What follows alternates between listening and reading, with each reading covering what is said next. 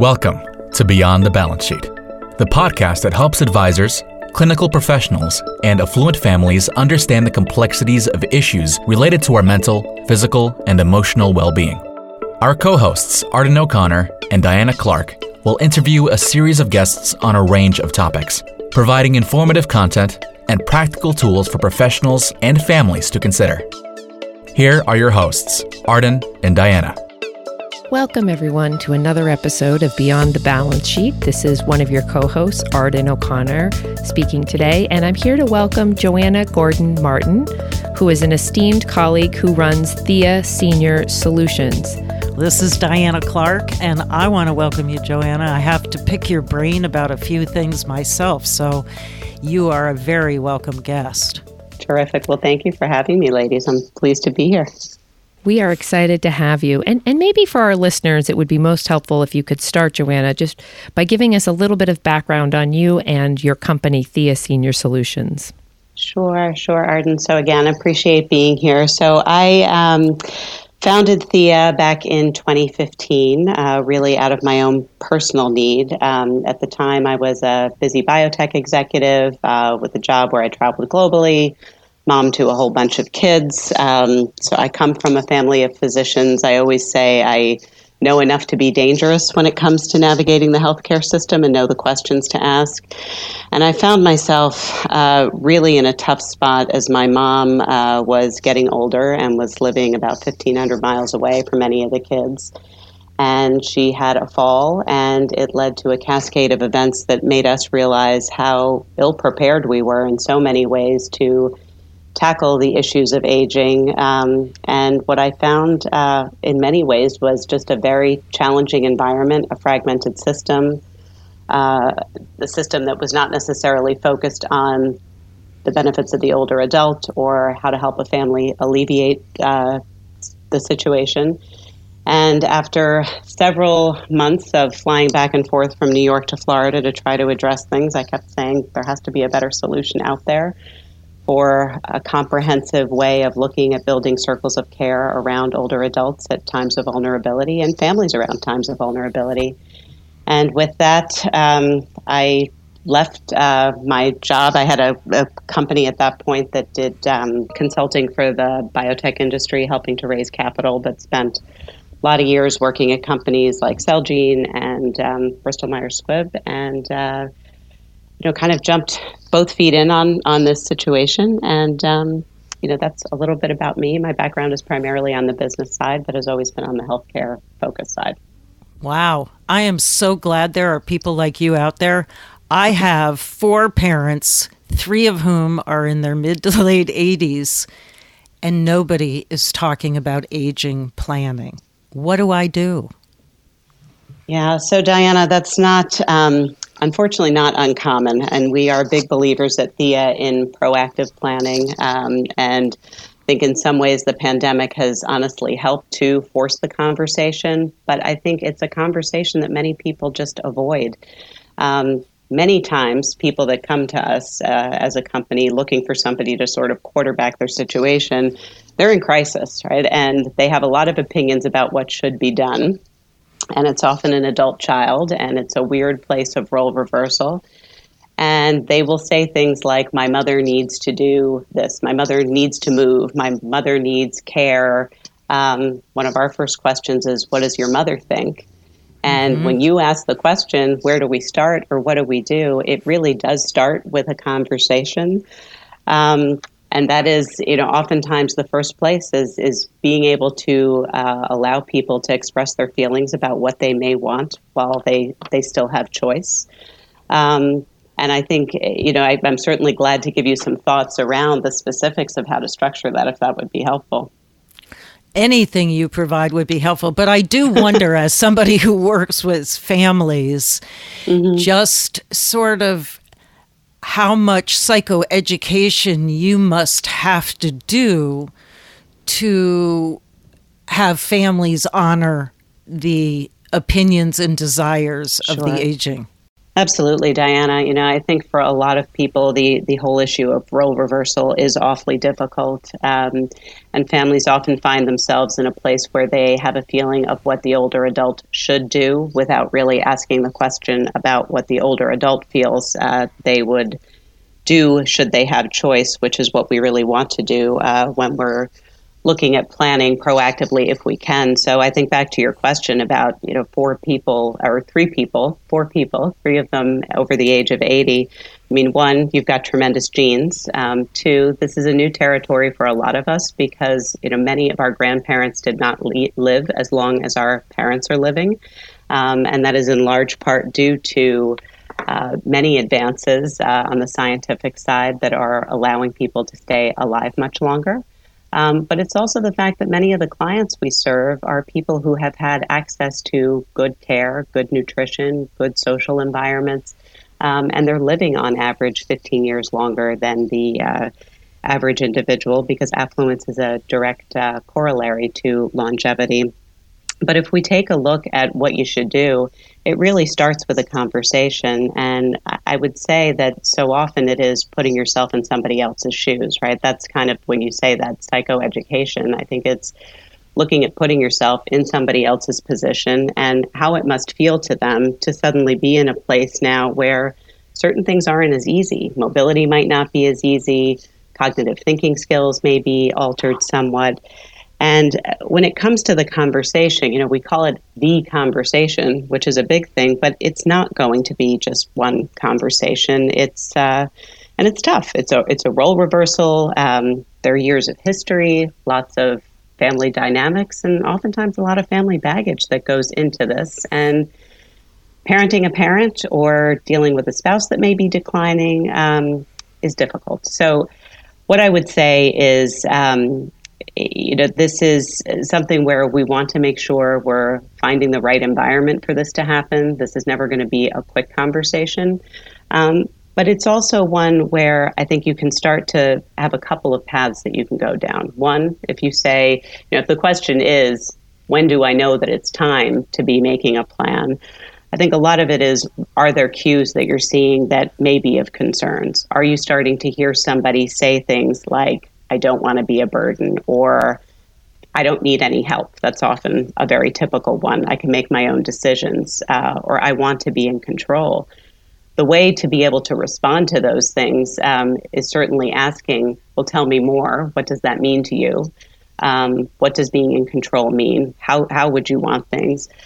But it's also, if there are times when we're not seeing the cues, it's also, can you identify things going on in the home that might be signs that there's time to start to have a conversation? And it's things, one of the telltale signs is often that bills are starting to pile up, or you're seeing burned pots and pans, or you're seeing no food in the refrigerator, or just a general forgetfulness that it's not a forgetting something on the tip of your tongue, but really asking about a vacation and somebody seeming like they're not remembering any of that. These are times where we do know that it starts to really to be thinking about things more specifically. And if you're still not seeing those signs, then it is often the open-ended questions that you can be asking. Things like, Mom, if something were ever to happen to you, I'm concerned that I wouldn't know what to do. How would you want me to approach things? And see what they have to say, right? If something were to happen and you were to have an accident or there was a concern, how would you want to be cared for? Would you want it to be in the home? Would you expect that you would be going somewhere? And I think it's allowing those opportunities for those conversations to happen. I mean, that's the ideal.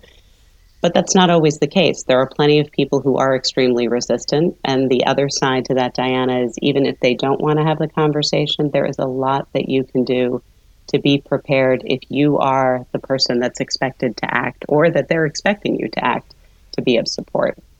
So I just put a lot out there. I don't know if all of that. That's great information. And much like what we talk about when we are talking about changing family dynamics in a mental health or behavioral health system, it isn't the big conversation that counts. It is the small and the many and the action steps that back that up. Yeah. And Diana, I find so often for people, we have this conversation often with advisors, and we find a real difference in how people will approach this.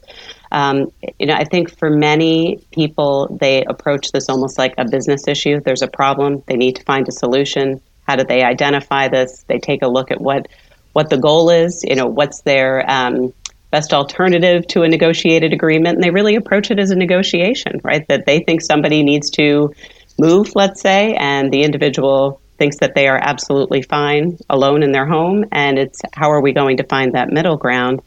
But I think it's the emotion in a lot of this that makes it difficult, and acknowledging it's not going to be just one conversation is an important piece of it.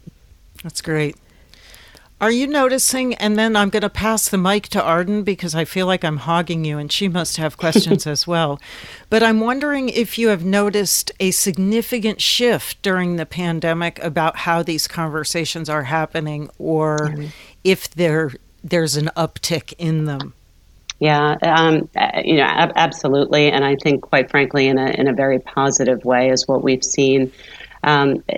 Prior to COVID, I would say that more often than not, the clients coming to us were the caregivers, either an adult child that maybe lived close by and had a really busy job or lifestyle that they couldn't be there at any given moment for anything. Sometimes it was somebody who lived remotely, might be a spouse where there was a difficult diagnosis, a chronic diagnosis, and they still were working and needed to pay the bills and manage kids, and just needed some additional support. But it was not as frequent that we were finding older adults reaching out to us themselves. And that has really shifted quite significantly. I think that the reality of how COVID changed lives of vulnerable populations, the elderly in particular, has made a lot of people think about what their plan is. And we are finding particularly people who maybe thought about buying into a retirement community or a continuous care community where there might be stepped up levels of care over time. Because the COVID was so rampant and is still so rampant in these congregate communities, a lot of people are rethinking how they're going to age and what makes for the best types of places to age.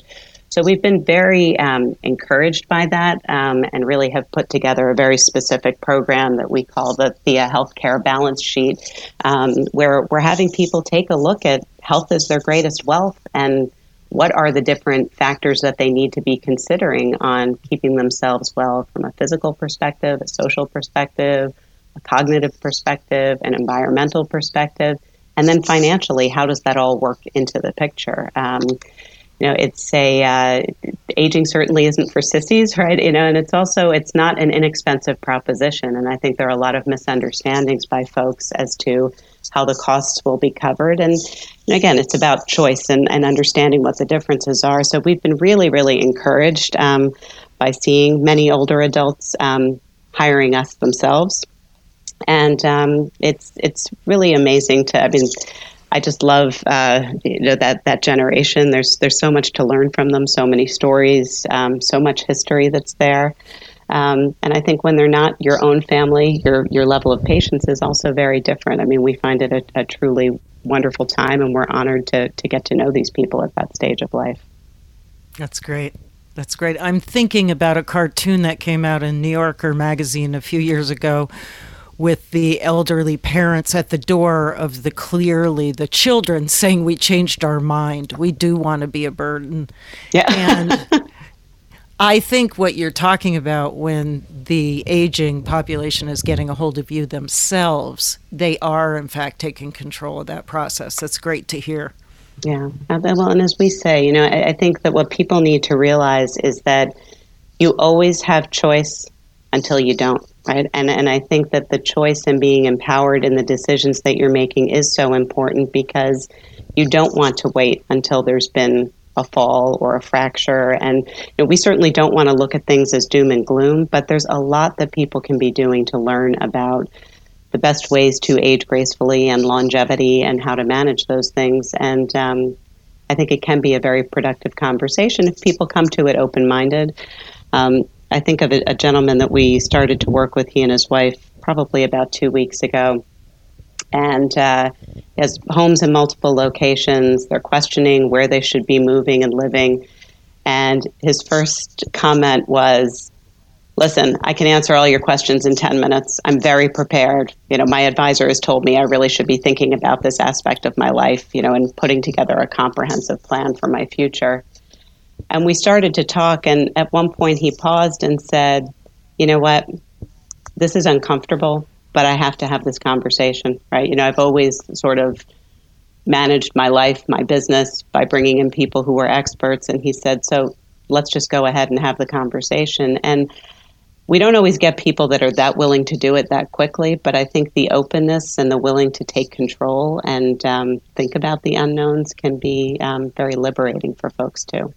Really interesting, Joanna. This is Arden, and I'm going to switch tacks for just a minute here, which is to ask about the advisor community. So if we think about not only family members and individuals calling you for planning purposes themselves, but we think more globally about wealth managers, trust and estate attorneys, family office executives, what prompts them to pick up the phone and say, geez, I think we're going to need a solution for a client that we work with? And how do you think about them facilitating conversations with families in a way that honors the preferences of the individuals they're concerned about? Yeah, sure, Arden, absolutely. And I appreciate the question. So, I'll start with maybe the calls that we get that are the most concerning ones. And it's often where there is suspicion that cognitive decline is much more than just forgetfulness at this point, that it really is something that has gone into a concern, that it could be dementia, that Alzheimer's being one of them, but that they're starting to see things that are people forgetting major events, people asking for transactions that they're then not recalling later, people calling where there's risk that they're asking for money to be transferred into an account for somebody that they're not familiar with, or it may be a household employee. And a lot of it is, there's a 5-alarm fire, we need some help and we need to address things. There are a number of firms that we have started to work with where we help to look at cognitive assessments earlier on with people and kind of coaching through those things. But it's also about helping advisors to recognize the signs. And just like a financial advisor would not usually be putting an estate plan together unless they are also, an attorney. And when I say that, they're part of a team that's doing that. They're bringing Thea in as part of a team to really look at a holistic approach and overall wellness to their clients as a whole. So it can be anything from, we have a client who they're turning 65, they're becoming Medicare eligible, we need to start to evaluate a different insurance plan.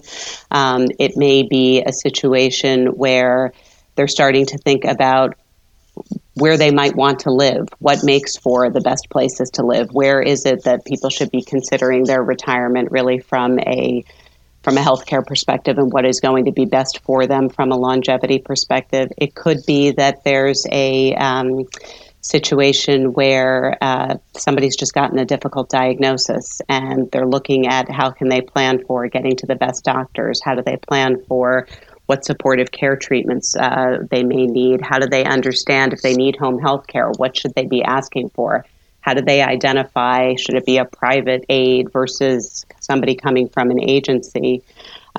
What are some of the different things that are there? And there's also the situation where they may have a client where they don't live near any family, or what we see very often too are people that we refer to as solo agers that don't have family nearby and don't clearly have a go-to person to be helping with some of the issues. And then there's often also the issues where there's just extreme family discord.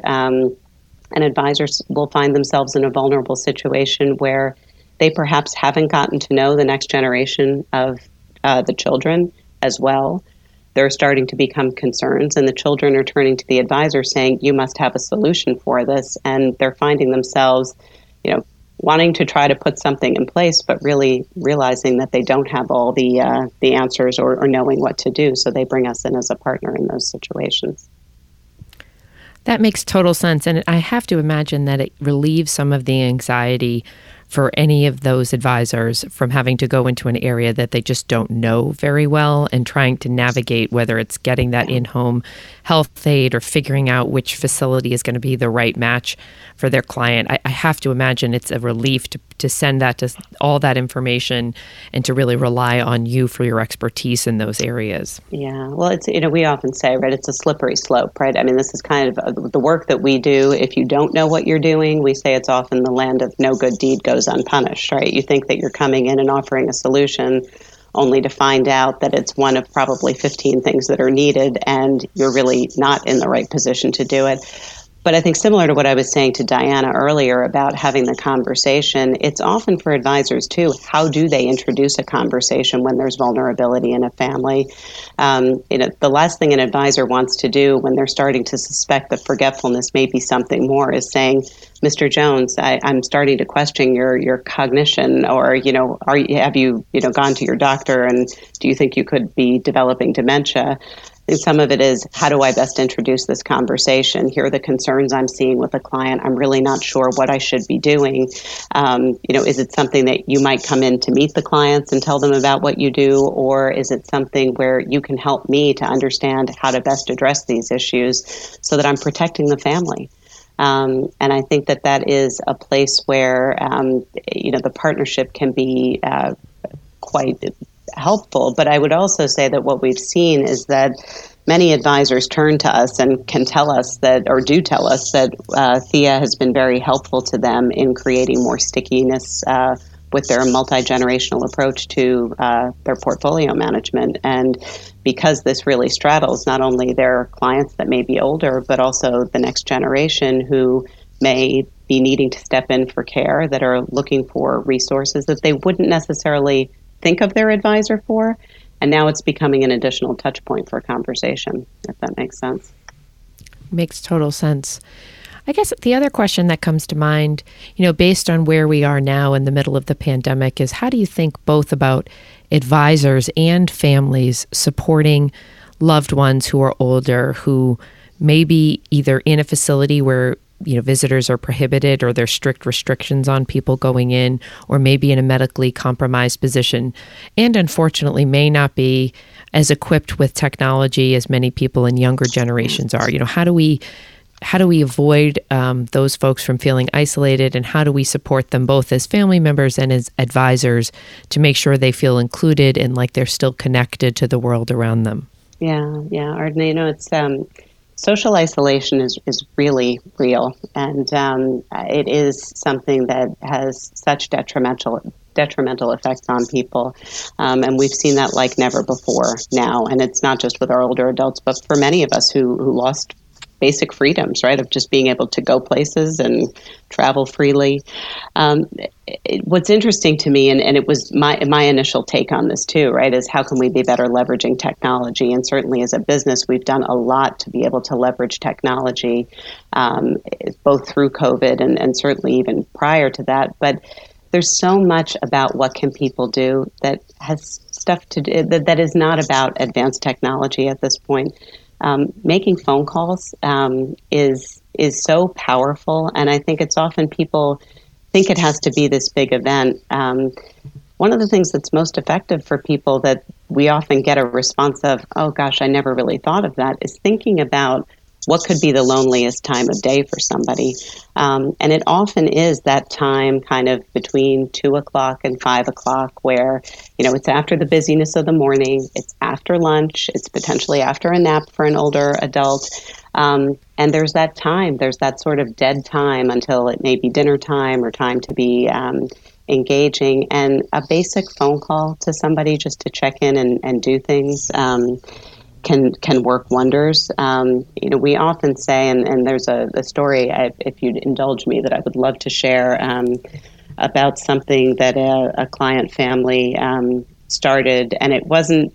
I wouldn't say that it was intentional the way that this began, but this is a situation where there is an older woman in her 70s, which I wouldn't say is older. We have plenty of clients that are in their hundreds, but she has a very difficult neuromuscular disease, and her husband has been home and with her. They have round-the-clock care. But part of it was, how could he be engaging with his granddaughter? And she didn't live nearby. And the son said, "Dad, I really wish you would do with her what you did with me when I was a kid and you traveled so much." And he said, "What was that?" And he said, "We used to read to each other on the phone." And this family, and I love this story. The granddaughter's 10, and the grandfather and granddaughter have been reading the Chronicles of Narnia series, where she's reading one page and he's reading another page. Sometimes they're doing it on Zoom, but oftentimes they're doing it by phone. And what I love about this is about connectivity, right? This is giving her something. It's giving her parents something. This started this summer where she couldn't be at camp, and the parents were both trying to work at home, and they were feeling strained. But it was also giving so much to the grandfather to find a way to connect with her when they were so far apart. And I think, to me, what that story shares, and it's something we've developed a whole series of books that are so wonderful that people can share in this way.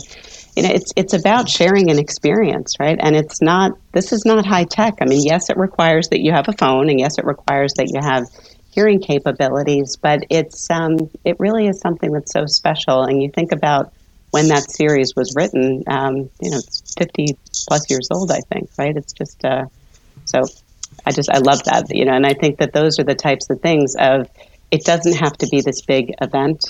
Sometimes it's even just asking somebody, "Can you tell me what it was like when you were growing up? Can you tell me, what your house looked like? Can you tell me what kind of music you looked at?" For older adults, having the ability to go back in time and speak to those longer term memories is often what awakens them. And it is something where it's not, it's oftentimes the shorter term memory issues that are those that are more, have a higher rate of decline as we get older.